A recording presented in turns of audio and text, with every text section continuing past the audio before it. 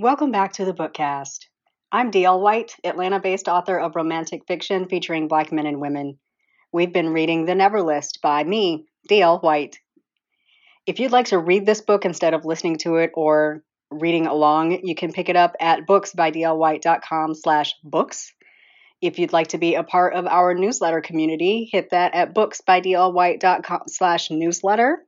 And if you'd like to be part of our bookish community, if you're already ready to talk about this book, grab that link at booksbydlwhite.com/community. Chapter 18, Trey. I used my sleeve to wipe a bead of sweat before it could trickle down the side of my face, but it was pointless. It was a hot, humid day, and I was working outside. I think it may be time to get a riding mower, mused Pops, who'd been keeping me company all day while I worked in the yard. Mom wouldn't let him do anything, but supervising was his strong suit, so he sat nearby in long khaki shorts that showed off muscular legs that needed sun and a thin t-shirt. Mom came out periodically with glasses of tea, a few snacks, and refilled my steel water tumbler. You need to hire a professional, I grumbled. The trimming, the gardening, the mowing, not to mention the painting and repairs and minor renovations. It never used to be like this, but over the years of adding this and adding that. I wiped my face again, trying again to keep sweat out of my eyes. There's too much going on here. You can't do it, and I don't plan to spend 2 Saturdays a month over here for the rest of my life. I know, son. We appreciate you coming to fill in. And I know you hate me picking on your baby girl, but Missy's arms and legs work fine. There's no reason she can't help, but when I call her, I get voicemail. Missy is special. I know, Pops. In therapy on Saturdays, since you know so much. If you take the time to speak with her, you'd know her therapist is working wonders with her. He has her on a whole new program. I didn't have to look at him to know his face bore a scowl. It had been a nice day, near heatstroke notwithstanding. I opted not to poke the bear. I love doing it myself, he said, changing the subject. It's soothing, and it gets me out of the house. You know your mother is picky about how things are done. I looked up from the lawnmower where I had been detaching the bag that caught the clippings to dump them into a bin. I would drag that bin to a shed at the edge of the property where we kept compost materials. In the spring, Mom used that nutrient-rich mix for her new plantings. She swore by it, had been doing it for years. Yeah, I know. That's how I got stuck with your chore list. It's hard getting used to change. I keep thinking I'll be back to full power soon, but full power almost killed me. I have to give up some things. I don't like that. I'm not used to giving up control. I stopped myself from commenting about writing me on the Miller acquisition among other Pettigrew projects. He knew his shortcomings and faults. It didn't mean he wanted them parroted back. You don't have to give up control, Pops. You're sitting in the yard watching me do your job. You're in control right now. It would make it easier for you to stay healthy and have time and energy to do the things you really want to do. His head bobbed with his nod. You're right. I'll look into it. May have some companies come by this week to give estimates. I'll believe it when I see it. I need to cut out early today, so I'm not staying for dinner. Oh? Big plans tonight? Hanging out with a friend, Pops. Oh, well, all right. I'll let your mother know that it's just the two of us for dinner then. He rose from his lounge chair, walked through the emerald green, freshly cut, weeded, and trimmed yard, and entered the house. I set about cleaning off the lawnmower, then dragging the compost bin to the shed. He wanted to press for information just because I was being cagey. I was thankful that he resisted, because I did not want to lie to him about having a date with Esme. We were calling it hanging out, but I wasn't fooled by that term.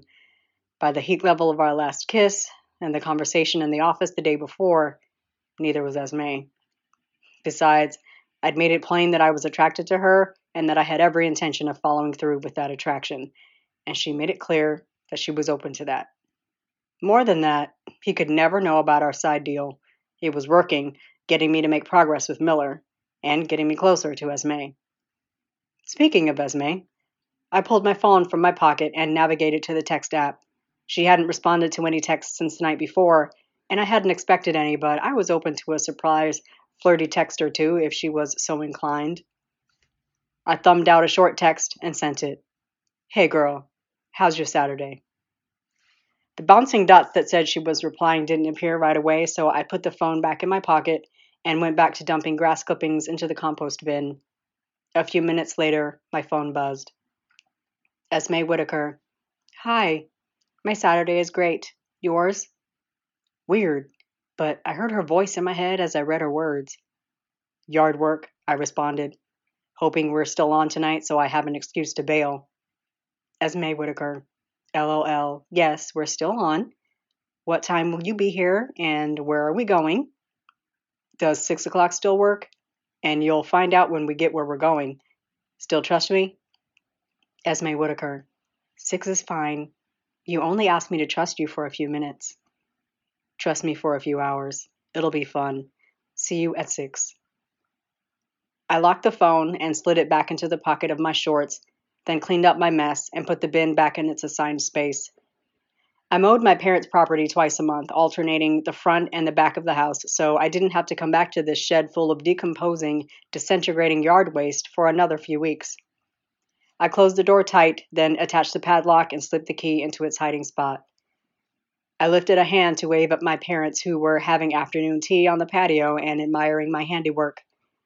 I climbed into the Acadia and backed out of the driveway, debating a quick nap before the evening's events. It had been a long day in the yard after a sunrise Peloton session.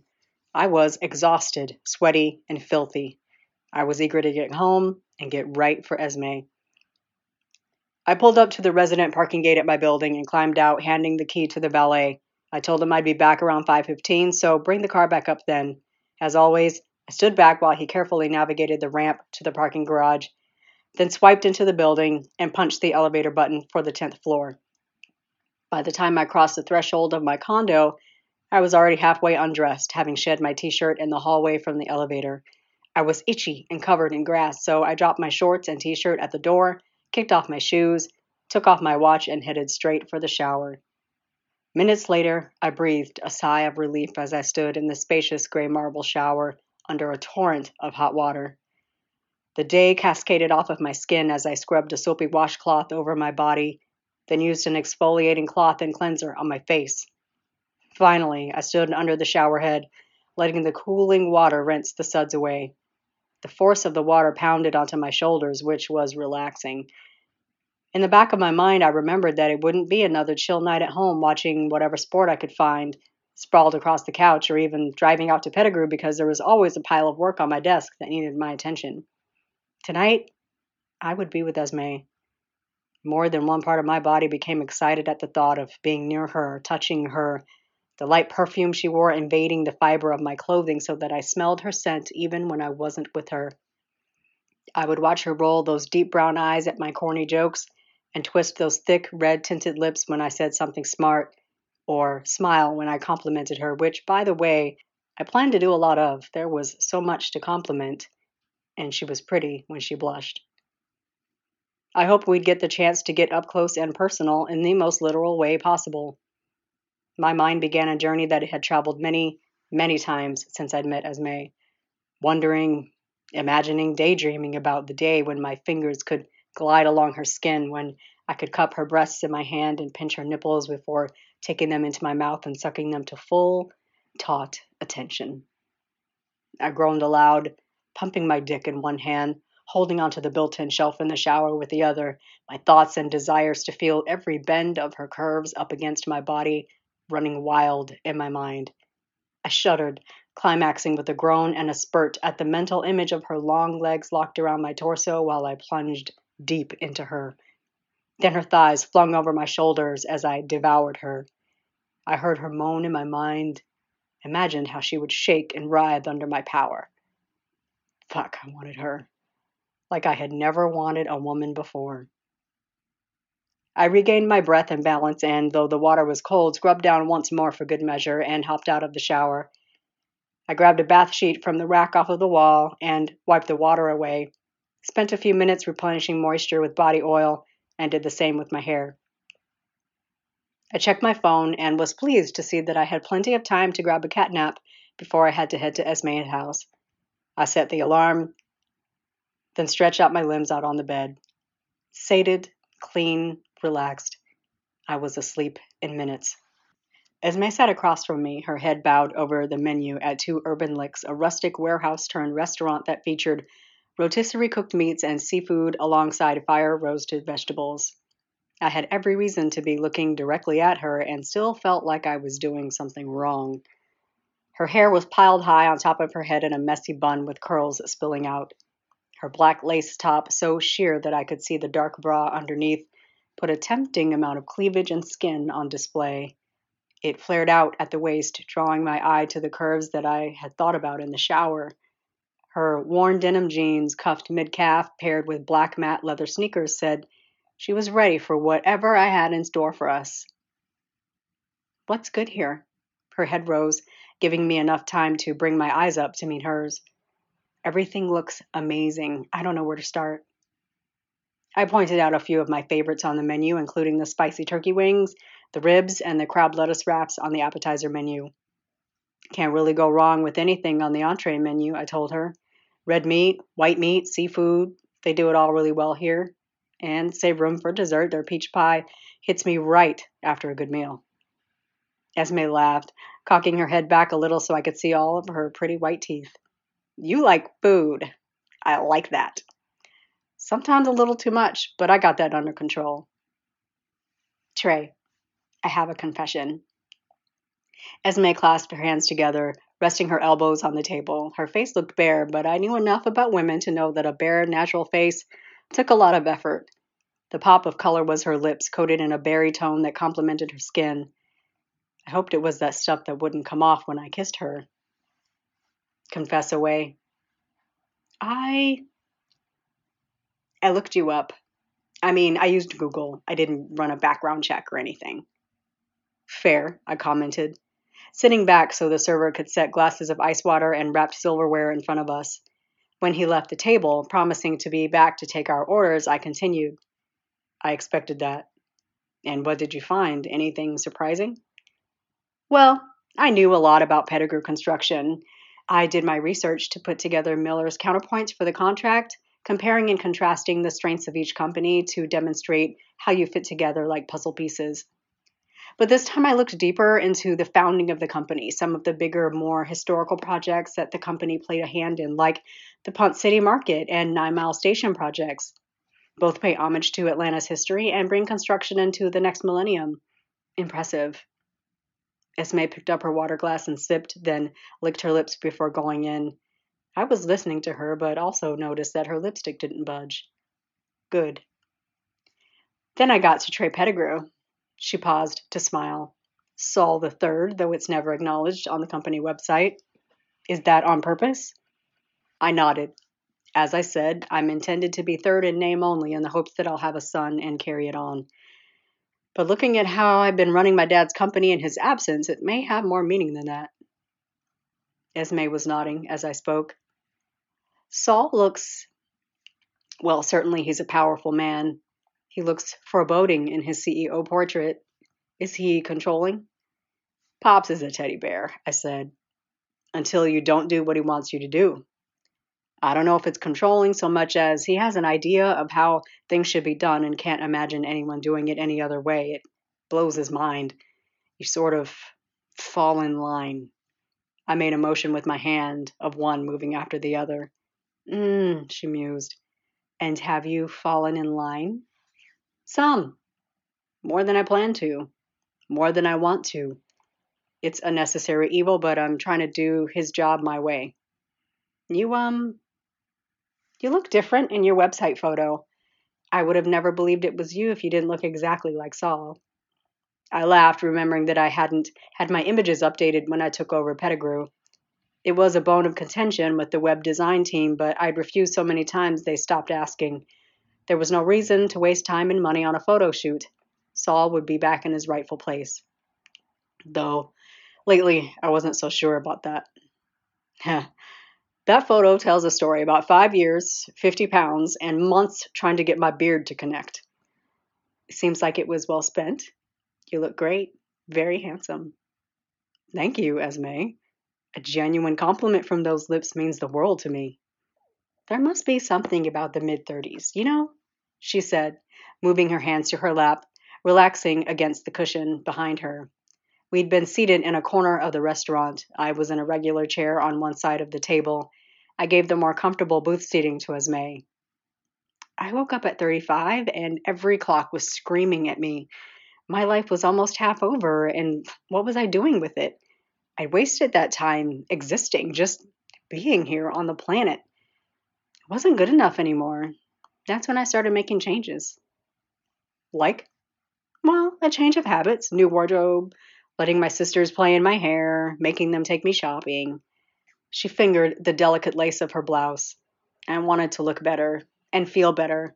I went back to school. An MBA meant I was eligible for a senior position at Benning. It also meant that I could compete in the job market.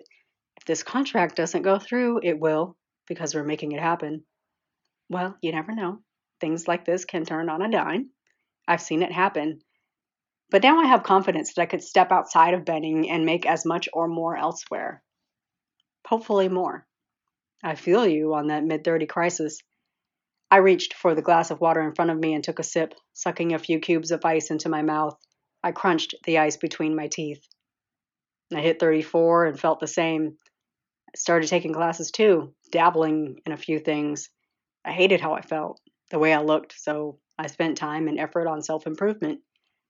I still like to eat, obviously. I sent a smirk across the table. She caught it and returned it. But I don't miss a workout, and I'm removing things that don't make me happy, like that Marie Kondo chick says to do. The other part of that practice is to keep or procure what brings you joy. That's where you come in. There it was, the blush, the sweep of her eyelashes when she closed her eyes briefly, then refocused her gaze on mine. The waiter appeared at our table, a thin electronic pad in one hand. What can I get you started with this evening? Esme and I both chose an appetizer, then placed orders for roast chicken and brisket. We each chose a different roasted vegetable and agreed to share. Then I ordered dessert ahead, but asked for it to go. As the waiter stepped away, I saw the question in her eyes. We have to celebrate conquering your next fear. I celebrate with pie. Chapter 19. Trey. I paid for dinner, drinks, and dessert in cash, leaving a hefty gratuity, mostly to impress Esme, but also out of solidarity. When I wasn't working for Pops, I was serving, buzzing tables, washing dishes, sweeping floors. When I say I felt weird in a suit and tie, I meant it.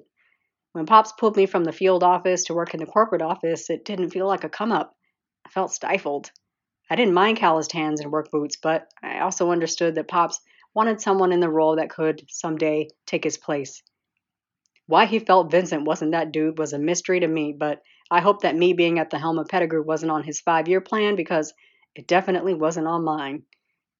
I grabbed the handles of the brown paper bag with 2 servings of peach pie and walked with Esme to the car as the valet brought it around. He made sure we were safely inside, nodding his appreciation at the folded bills that I slipped into his palm as we shook hands. So, I called out, maneuvering out of the parking lot. Extreme sport. Yep.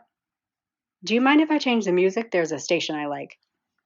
You don't like the Soul Cycle channel? It's supposed to pump you up for tonight's adventure. I laughed at the look she sent me. You know I say shit like that just to get you to look at me that way, right? I just figured that out. She punched through the buttons on my dashboard, flipping up and down the dial. The channel with skinny, ugly rappers whining about not getting pussy until they got rich or higher up on the dial. She landed on a channel, then sat back. I nodded my head to the beat as I pointed us north to our destination. What channel is this? Heart and Soul. This is Rashawn Patterson. Do you know him? Vaguely. You know when I realized I hit that mid-30s crisis? I started liking this adult R&B stuff, turning down the hip-hop because it was so loud and the bass was so heavy and the lyrics are just... Everyone's just whining about how hard it is to be rich. Not being able to find stark white Nikes in your size is an epidemic. When I started going to bed early so I could get up and work out, I shook my head, frowning hard. It was over for this kid. I could pretend before, but I was officially an adult. You know what I did today? I got up early, put on my mama's Aretha Franklin records, I know what's coming, I broke in, already laughing. That's what Saturday was about at our house. Mama waking us up ass early, having me, Jewel, and Jada in a headscarf, scrubbing shit, doing laundry, cleaning our rooms. Now I spend my Saturdays at my folks' house doing yard work. When I got grown, I was going to sleep in on Saturdays, then do whatever I wanted to do. She sucked her teeth. I couldn't wait to get up this morning, strip the bed, mop the floors, clean the house top to bottom, especially since O'Neill isn't around to mess it up. I've become my mother. Maybe that's not all bad. She set a good example. That chick sleeps in now, doing whatever she wants to do on Saturday. So we don't get grown until retirement. We both laughed at that.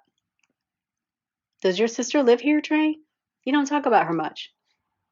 I sucked my bottom lip into my mouth and chewed on it. I hadn't expected her to ask about Missy. I was never ready to talk about her. Missy, I began, but quickly gave up articulating any thought that she'd be able to understand. The situation with Missy is complicated. I love my sister. It's a lot. I'd like to leave her out of this for a little while. Oh, sure, she replied. Sorry, didn't mean to pry. Nah, don't apologize. I reached across the console and laid a hand on her thigh, giving her a few reassuring taps. We're getting to know each other. You can ask whatever. Just not about Missy. I glanced over at her and tried to soften my expression. I wasn't angry, but she was pressing on a nerve. Not right now, Ez. All right? I saw her head bob in agreement. Then she propped her elbow up on the windowsill and rested her hand in her palm. Are you going to tell me where we're going? It'll be obvious when we get there. Esme didn't ask any more questions or make any more comments. We listened to the radio and watched the traffic as I headed north. After a few minutes, though, she moved her hand to rest on top of mine, then curled her fingers under my palm. And then I could exhale because I knew then that she wasn't angry or feeling weird about how I cut off that conversation. My relationship with Missy had been a sore spot for too long. It was probably something I needed to see a therapist about. I switched lanes, then turned into a parking lot. I slowed to a stop next to an activity center housed in a strip mall, then pulled into a spot. Esme sat up, then leaned forward, squinting to read the neon sign that flashed. Lunar Golf, she read aloud. That doesn't sound very extreme, Trey. We're going over there, I said, pointing to the other side of the building. I watched her eyes grow wide as she read the sign. Laser maze. What is a laser maze? Okay, did you see Ocean's 12? Remember the dude that had to dance through that room around the laser beams? If you break a beam, the alarm goes off? It's like that, but we're not in the middle of a jewelry heist. Oh, Esme paused, then glanced at me and giggled. This is my extreme sport, Trey. You ruled out bungee jumping, so I shrugged. They play Mission Impossible music while you're in there. You can be Tom Cruise. All right, sounds fun. She clapped, then released her seatbelt and popped open her door, making the dome bulb fill the interior with light. Wait, Esme, hold up. Yeah? She paused, turning to me. The excitement in her voice matched the anticipation on her face. I know we're just hanging out, but I'm dying to kiss you. Your lips and that lipstick and the way you smile, just begging me to put my mouth on you. There was always the possibility that she would get out of the car and slam the door in my face. This was Esme, after all. Instead, she leaned toward me, lips slightly parted. I took it as an invitation and pressed my lips to hers. But that peck, that chaste kiss was not nearly enough for me. As many times as the thought of that woman had brought me to climax in the last week, I needed more. I teased her with my tongue, deepening the kiss. Esme purred. The sound brought me out of the trance that her lips had put me in. I pulled back in time to catch her breathy exhale while her eyes were still closed. I've been thinking about kissing you since the last time we kissed, and... Esme opened her eyes, finding mine. When you said you wanted to put your mouth on me, I wasn't thinking about kissing. Are you hinting, Esme? Not at all, she shook her head. A benefit of this big age is that I can be straightforward. You said you planned to pursue me. I'm letting you know how very open I am to that. I didn't know what to say to that, honestly. No games, no subterfuge. Did I even know how to deal with a woman that didn't play with me, bat me around like a cat before going in for the kill? Let's do a laser maze. I need to finish my list. The object of the game is to make it through the maze without breaking the beam. Our mission guide was a kid who couldn't be older than 16. He took the tickets I'd printed out at home earlier and went over the rules of play with us. I'd paid for a private game, so Esme and I would be the only two players. If I wanted to pause the game to grab her and kiss her, I didn't want to be holding anyone up. However, you get 2 free beams. If you break a third beam, you have to go back to the beginning. He opened the door to let us into a room that was pitch black and quiet. Then the room exploded in a burst of neon light that narrowed to dozens of thin beams. Overhead, the first strains of the Mission Impossible theme poured from the speakers. Esme's eyes danced, watching the laser beams form across the room. She grinned at me, then tucked her hand into mine. Let's get our Tom Cruise on! We weren't so much Tom Cruise as Tom Green. Esme spent a lot of time rolling around on the floor under high beams and making dramatic leaps to jump over relatively low beams. You don't need to do all that, Esme. You're expending energy you might need later. I stepped over a low beam of light. I'm making it extreme, she shouted, darting from one edge of the floor to the other, then leaping over the same beam I just stepped over. You picked this. I'm making it worth crossing off my list. I grabbed her arm before she could run past me again. Let's make a deal. Another one? I can't wait to hear this one. If we make it through this maze without breaking another beam, because we already broke one, remember? You tell me what else is on your list. Esme's face, or what I could see of it, went blank. Don't shut down on me. I'm half of this equation, Esme. I'm the one doing these things with you. Shouldn't I know what we're doing, what we're working toward? I don't know if I'm ready to share yet. There's two... She huffed, throwing up her hands, then slapping her thighs in what was probably frustration. I couldn't blame her. I was pushing hard. But I needed more. I needed her to let me in more. I wish you knew how much I'm putting myself out here, Trey. I pulled her to me by her hips, tucking her body up against mine. I'm just asking you to trust me. I know I haven't done a lot to deserve it, but please give me a chance. I'm putting myself out too. You're right, I know. I'm not ready yet, but I will. Not yet. Can we get out of this room now? Bet. But I'm not going to stop asking, just letting you know. I kissed her, then set her free. Get your Tom Cruise on, girl. We both blinked in the brightness of the lobby lights after being in that dark room for over an hour. Esme pulled her bun out, absent-mindedly running her fingers through her hair, fluffing it around her face. She was flush, but her eyes were bright and her smile was wide. Phew, that was fun! I'd love to bring my nephews out here. They'd lose their minds. My nieces, too. You made it, I told her, slinging an arm across her shoulder and guiding her toward the exit. Another checkmark on that list you'll eventually show me. You proud of yourself? I am. Not what I had in mind for an extreme sport, but it's done. You made it extreme. You were gangsta in there. I did that, huh? And you were way sexier than Tom Cruise will ever be. You didn't do so bad yourself. I unlocked the Acadia with the key fob. The interior lights illuminated, the running lights popped on, and the door locks clicked as they disengaged. Okay, I'll admit it. Laser Maze was not that extreme. It wasn't, she agreed, laughing. I feel like lunar golf would have been more of a challenge. I thought it would be fun to see you jump over stuff. I didn't lose my planning privileges, did I? Not at all. I am happy that I let you plan. Because it wasn't bungee jumping? No. Well, yes. And because you did it with me. That's kind of my favorite part. She rose onto her toes to bring her mouth to mine. A pleasured groan rolled from my belly as our mouths meshed. I inched her back against the side of the SUV, then maneuvered between her thighs. Esme whimpered, which sent my dick into overdrive. She sucked on my tongue while moving her hands around to grab 2 handfuls of ass and pull me up against her. Her hips rolled against my growing thickness. I matched her rhythm, grinding back. I slipped my hand under her blouse, exploring the velvet texture of her skin, traveling up her waist to the orbs encased in the dark bra that I'd been staring at all night. It didn't take long for my fingers to pluck a nipple poking through fabric. She jerked, inhaling sharply when I flicked my thumb across the taut nub, but when I pulled away, she grabbed my hand and moved it back to her breast.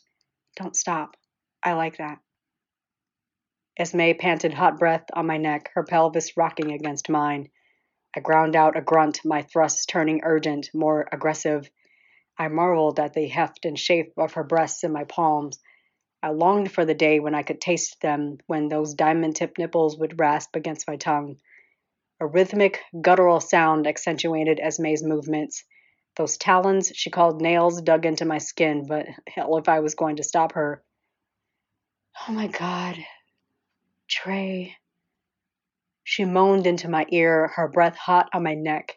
Then she hissed, sucking in air through her teeth. Her back arched, pressing her body into mine. I pushed us both up against the SUV, using it as leverage to buck my hips against hers until she let out a muffled yelp and I felt a full-body, violent shudder. I closed my eyes, absorbing the sound and sensation of Esme in the throes of orgasm. Shallow breaths, deep moans, tiny tremors. Moments later, she visibly wilted, letting out a long, loud exhale. Jesus. She wiped a palm across her forehead. What was that? You know exactly what that was. I moaned my appreciation into her ear, planting light kisses up her neck. And it was sexy as fuck. Damn, girl. I can honestly say I have never done that. Get your own list, she mumbled, then laughed. Then her eyes popped wide open and she gasped, Shit, we're outside. I'd been so lost in her, so drunk on her, that I had forgotten that we were standing with the passenger side door open. While the lot wasn't full and we were on the opposite side of the truck, we faced a busy main road for the county. The line of trees between the chain-link fence and the four-lane arterial wasn't thick. Anyone stopped at a long red light could have watched that whole scene play out. Come on here. We don't want to get arrested for fucking on Cobb Parkway.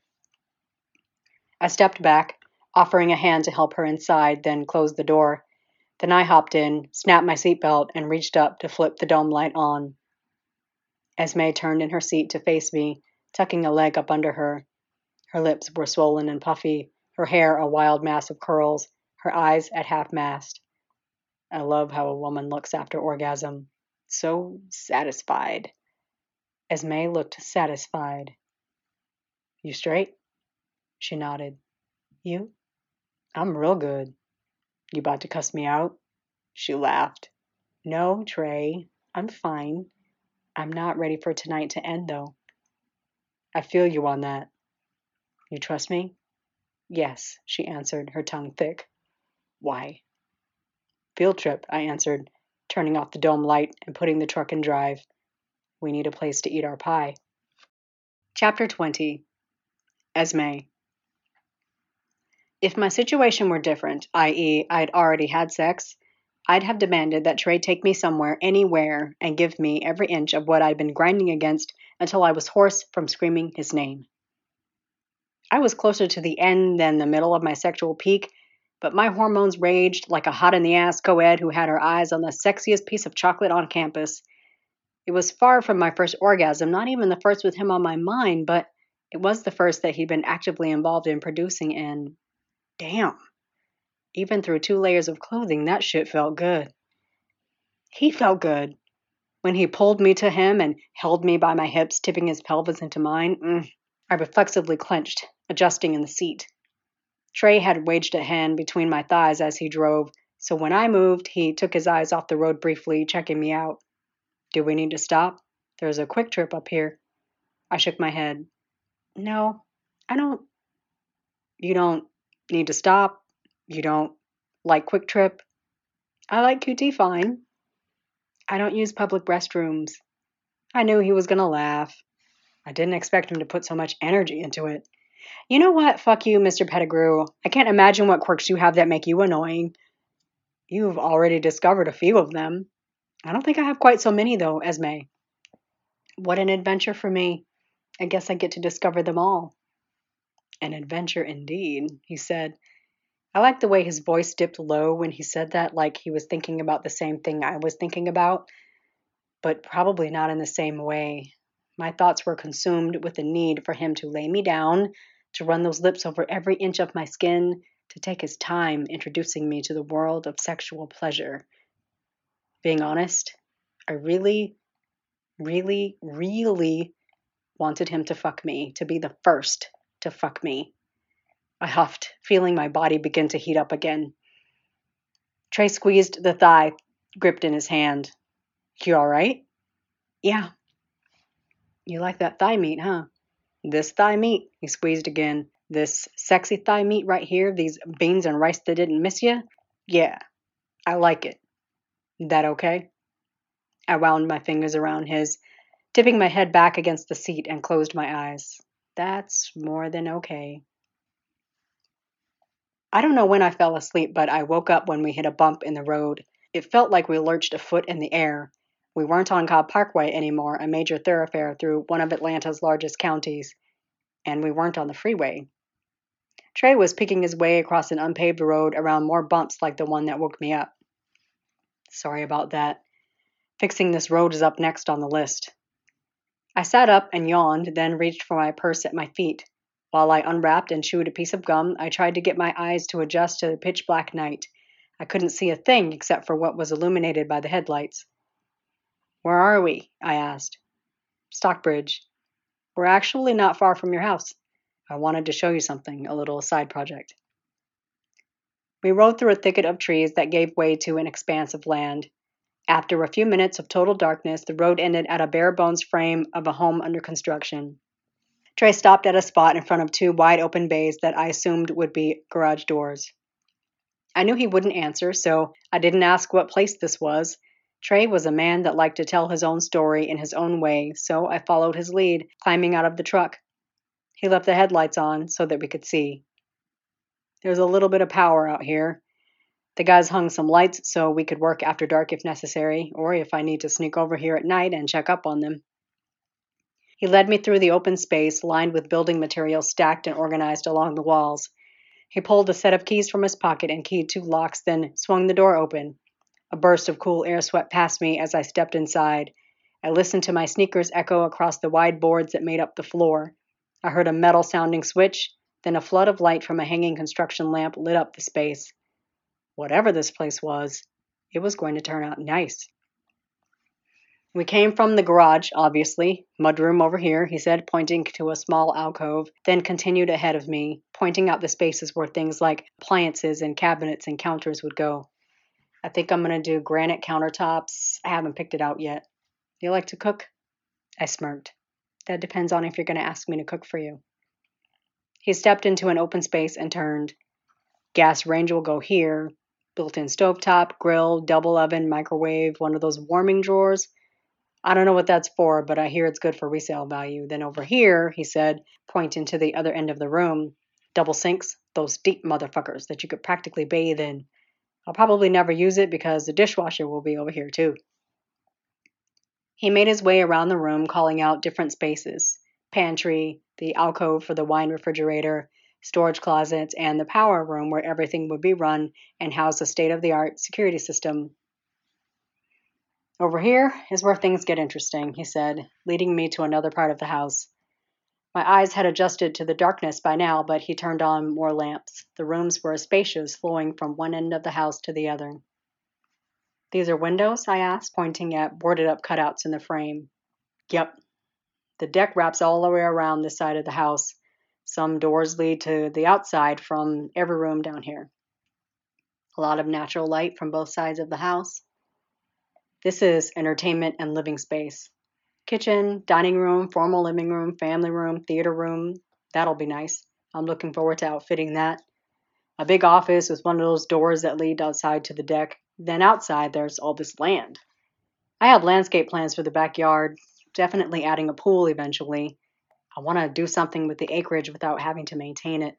Thinking about racquetball courts. Get my boy Ken out here.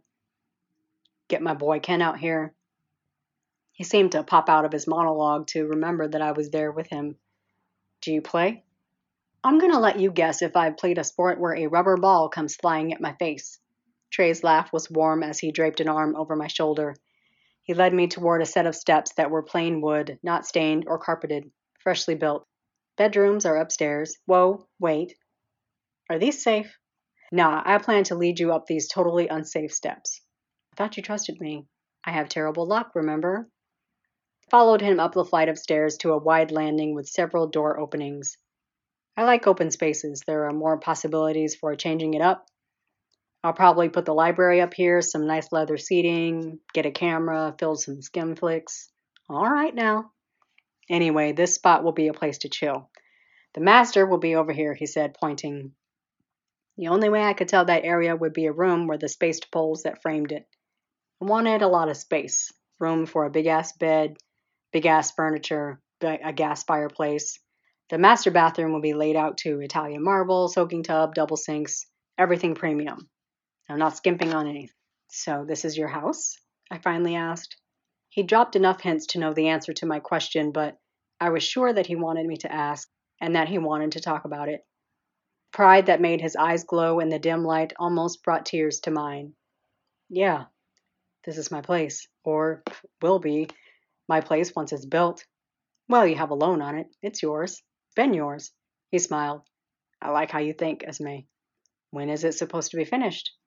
I'm hoping to be moving by Christmas. He looked around, squinting and bobbing his head. Might be tight. They'll likely be still finishing some things, but I want the big things done by then. A breeze whipped through the open, unheated space. Got kind of cold tonight, huh? He pulled me to him, wrapping his arms around me and dropping a kiss on my forehead. I already loved being in his arms. I'm fine right now, though. I felt his chuckle through his chest. Let's go to the car. I can turn on the heat, and we can eat our celebratory pie. Trey pulled the truck into the garage, turned on the heat and the radio, and lifted the hatch in the back so that we could sit in the trunk space behind the rear seat. Then he unpacked our individual dishes of pie, which were cold and congealed by now, but it didn't matter. I was happy to swing my legs and eat pie in the back of a truck listening to Jill Scott in the middle of nowhere. Why did you want to show me the house you're building? I asked before sliding another slice of pie into my mouth. Because I'm proud of it, he answered, around a mouthful. And because, we talked about that glow-up period when we both decided to be better people. Yeah, you said you started dabbling in stuff. You built a house? I designed this house. You got an MBA. I got a Master of Architecture. My jaw dropped. All of those jabs about him going to a fancy school suddenly seemed shallow and uninformed. Trey shoveled another forkful of pie into his mouth and chewed, grinning at me. I felt like shit. I shook my head, still in surprised mode. I'm sorry, Trey. I forgive you for thinking I'm a pedestrian dude with a little 4-year degree from a state school.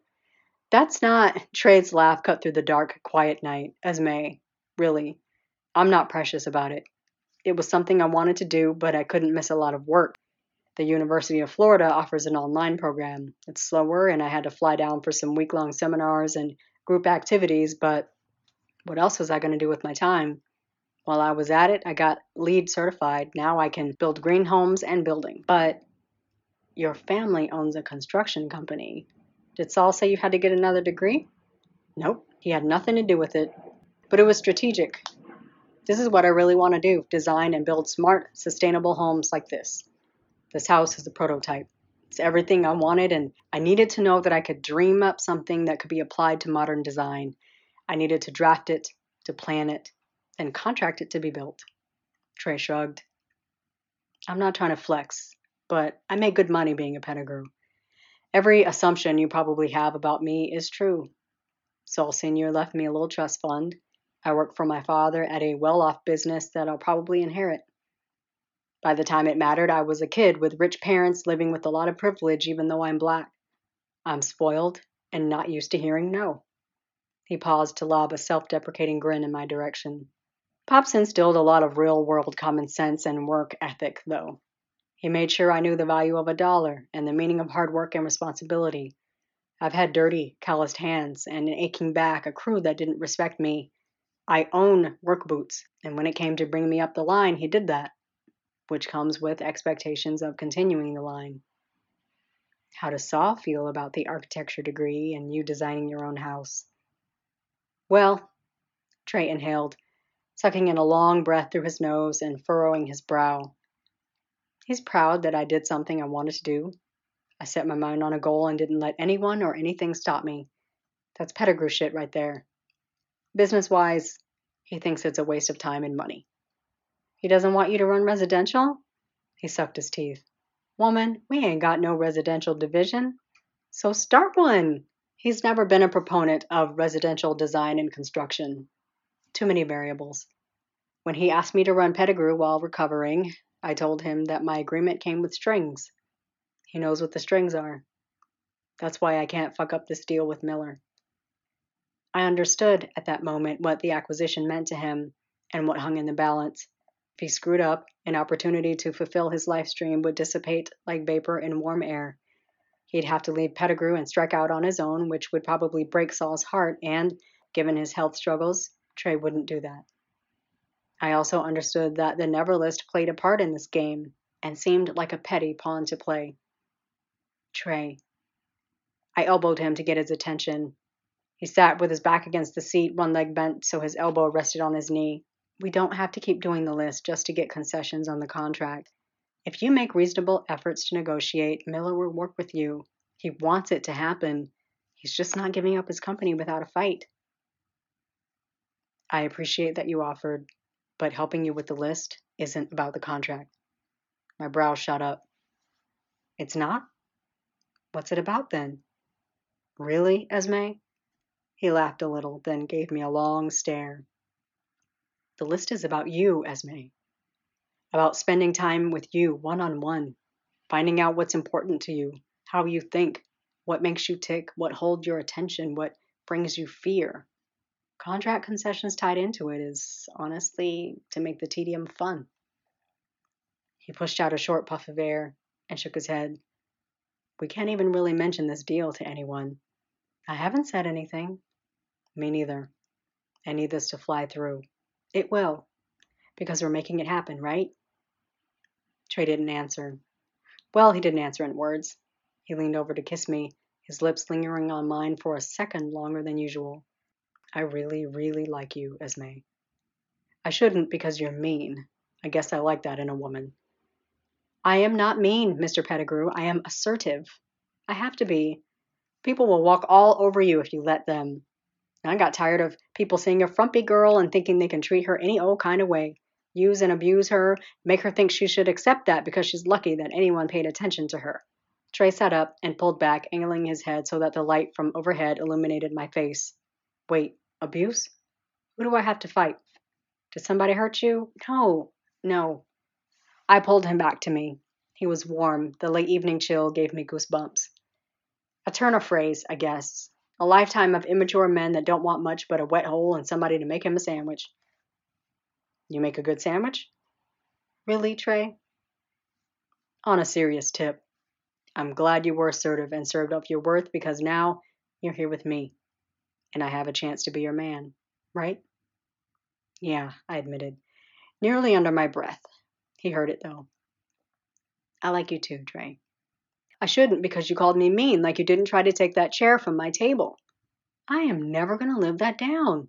You've been sitting there by yourself for an hour. How was I supposed to know you had a date? Hell if I know, but I was pissed. Did you ever hear from that dude? The investigating officer said he got bailed out. I closed my dating account that night and we never exchanged phone numbers. Something about being cold-cocked after being stood up was enough for me. It was rough to watch, he said quietly. Everybody saw it and they sat there, watching. I was mid-sentence. I noticed what was happening, jumped up and ran out there, and knocked him right out. He chuckled. Those games of racquetball came in handy. I had a good swing. Racquetball should have been my extreme sport. It can happen. I'll add it to your list. I tapped his arm, then gave him a reassuring squeeze. I had a good time tonight. A good time, Esme? Like we went to a movie? He sucked his teeth, slowly shaking his head. Out here acting like horny teenagers. My giggle came out as more of a snort. I need to add dry hump a guy against his car in view of a busy street to my list. It can, for sure, replace a sailboat ride. Nah, we can do it all. You tell me what you gotta do. I'll make it happen. I tipped my head up, brushing my lips against his cheek. He turned his head so that I got his lips. I kissed those too. Then I shifted so that I sat on his lap, straddling him. His hands automatically flew to my ass and molded to my shape. Hey, girl, he mumbled, his lips brushing mine. Hey. I rested my arms across his shoulders and scooted close so that my breasts pressed into his chest. Did you have a good time tonight? I had a real good time. Hope I'm not done having a real good time. No, I mean, did you have a good time? Silence from Trey, and then, you want to know if I came? Yes. Did you? Esme. Trey's mouth dropped open, but no other sounds came out. I took that to mean that he didn't. Do you want to? I mean, always. Do I want you to make me come? He chuckled, the sound coming from deep in his throat. In so many ways. In due time, I hope. I'm not asking for that from you tonight. It's only fair, Trey. I got mine. I got mine too, he protested. You feel good to me. Any way I get to touch you, I'm winning. I'm straight, really. Okay, what if... I drew my bottom lip into my mouth, catching it with my teeth before releasing it again while I held his gaze. Bold, Esme. Make it happen. Get what you want. When we danced together the other night, you were hard. I cannot stop thinking about it. I've been imagining and dreaming and, honestly, getting off on those thoughts and dreams. And after tonight, I want to see you. I want to touch you. I want to taste you. And you want to do that right now, out here. These trees make good cover, unlike Busy Cobb Parkway. What, you need perfect lighting and presentation to show me your dick? Nah, I'll whip it out, so do that. You want this because you came and I didn't. I'm not keeping score, Esme. I want this because you got a big old dick and I want to see it. That made him laugh. Is this a thing on your list? No? I laughed with him, then cupped his face and kissed his lips. I'll tell you when it's a thing on my list, but I'll drop it if the answer is no. It's not no. It's never going to be no. You don't have to, though. I know. But I want to. So, yes? Trey sighed, trying hard to sound like getting head was going to be a chore. He stretched an arm to the edge of the trunk behind the seat he leaned against and flipped a lever. He did the same behind the other seat, then pushed both seats back so they laid flat. I took the hint, dismounted from his lap, and moved further inside. He reached for the door latch and pulled the rear hatch closed. The dome light turned off, dunking us in nearly pitch-black darkness. Trey reached up to press the buttons and turn the low interior lights on, then stretched out next to me. I want to see you, but I can turn it off if it's fine. In moments, I was enveloped in his scent as he pulled me closer to him. His lips brushed across mine softly, gently a few times. He worked his way across my jaw to my ears, nibbling the lobe for a few moments before leaving a trail down my neck and across the exposed skin of my chest. Esme, Trey whispered, while he tucked a hand under the hem of my shirt. He palmed abreast, his thumb resting on the tip of a raised nipple. My breath quickened with the anticipation that at any moment he would rub his thumb across the hardened nub. Am I supposed to be able to see your bra, like, through your shirt, because I've been trying not to stare all night? I giggled. Yes, it's part of the outfit. Thought I was being sexy. Oh, you are. You very much are. His thumb whispered over the fabric of the thin bra, bringing a wave of electric pleasure that made me writhe and squeal even while he kissed me, swirling his tongue around mine before pulling back with a deep, lusty groan. Trey moved his hand to my waist and pulled me up against him. His erection was present and accounted for. Feel this? Feel me? He tilted his pelvis so that I felt him, all of him. This is what happens when I'm having dinner in one of Atlanta's finer restaurants, staring at you because I wish I could take that bra off and put your nipples in my mouth. You should have said something. I sat up, grabbed the hem of my blouse, and pulled it over my head. I would have whipped them out for you. When I pulled my hands behind me to unclasp the bra, Trey went to work unbuckling his belt, then undoing the button and zipper on his jeans. He stopped there, leaving them open to expose a dark pair of briefs because the moment the clasp was released, my breasts dropped. He reached over to cup a breast in the palm of his warm hand. He only had to tip forward to swirl his tongue around an areola before closing his mouth around one, then the other nipple. I hadn't felt the rasp of a tongue across my skin in so long that I'd forgotten the pleasurable sensation, but it rushed back to me, and I didn't want him to stop. "Damn," he said, following up with a groan. "Is that a good damn?" "That is the best damn. You taste like brown sugar. You feel good in my mouth." His pants were open, so I went for it, sliding a finger under the band of his briefs, then daring to go further until I felt him thick and smooth. And warm, so warm. Trey made it easier for me, easing his briefs down so that I could pull his dick out. I estimated about 8 inches of manhood, jutting from his body angled up toward me. I danced my fingers around the length, then ran the tip of my index finger across the head, smearing the creamy evidence of his arousal around the tip. He responded with a deep-throated moan and bucked his hips. "Damn," I mumbled, making my best Trey Pettigrew impression. "That better be a good damn." I smiled up at him, adjusted so I was eye level, and took him into my mouth until I could take no more, then pulled off, then took him again. Oh my fuck yeah. Trey pushed his jeans and briefs down so he could kick them off. I moved to sit between his legs, encouraged by the nonstop sounds coming from him. I pulled almost all the way off, then took all of him again, and again, slower than faster, using a hand to squeeze him at the base, then swirling my tongue across the sensitive head. I rolled my eyes up to meet his before taking him again. Fuck. His voice sounded tight, taut, full of emotion, but he was holding back. "This feels so good. Your mouth is amazing. Is it good for you, baby? Do you like that?" I moaned, still full of him, still moving my mouth and my hands on him, building a rhythm to take him higher. He hissed, rolling his hips in sync with me for a few moments before he sat up, cupped my chin, and pushed me back. Trey took his dick into his own hand, pumping with a roughness that I was too ladylike to perform, but I took mental notes in case I ever got the chance to duplicate the technique. Ah! He cocked his head back, the sound of him filling the interior of the SUV. A warm spurt hit my chest and splashed up to my chin. "Oh!" I yelped. He tipped his head up at my sudden sounds, then his eyes widened. "Oh, shit, I'm sorry. I didn't mean to. No, it's okay. I'm in the line of fire. I should have realized."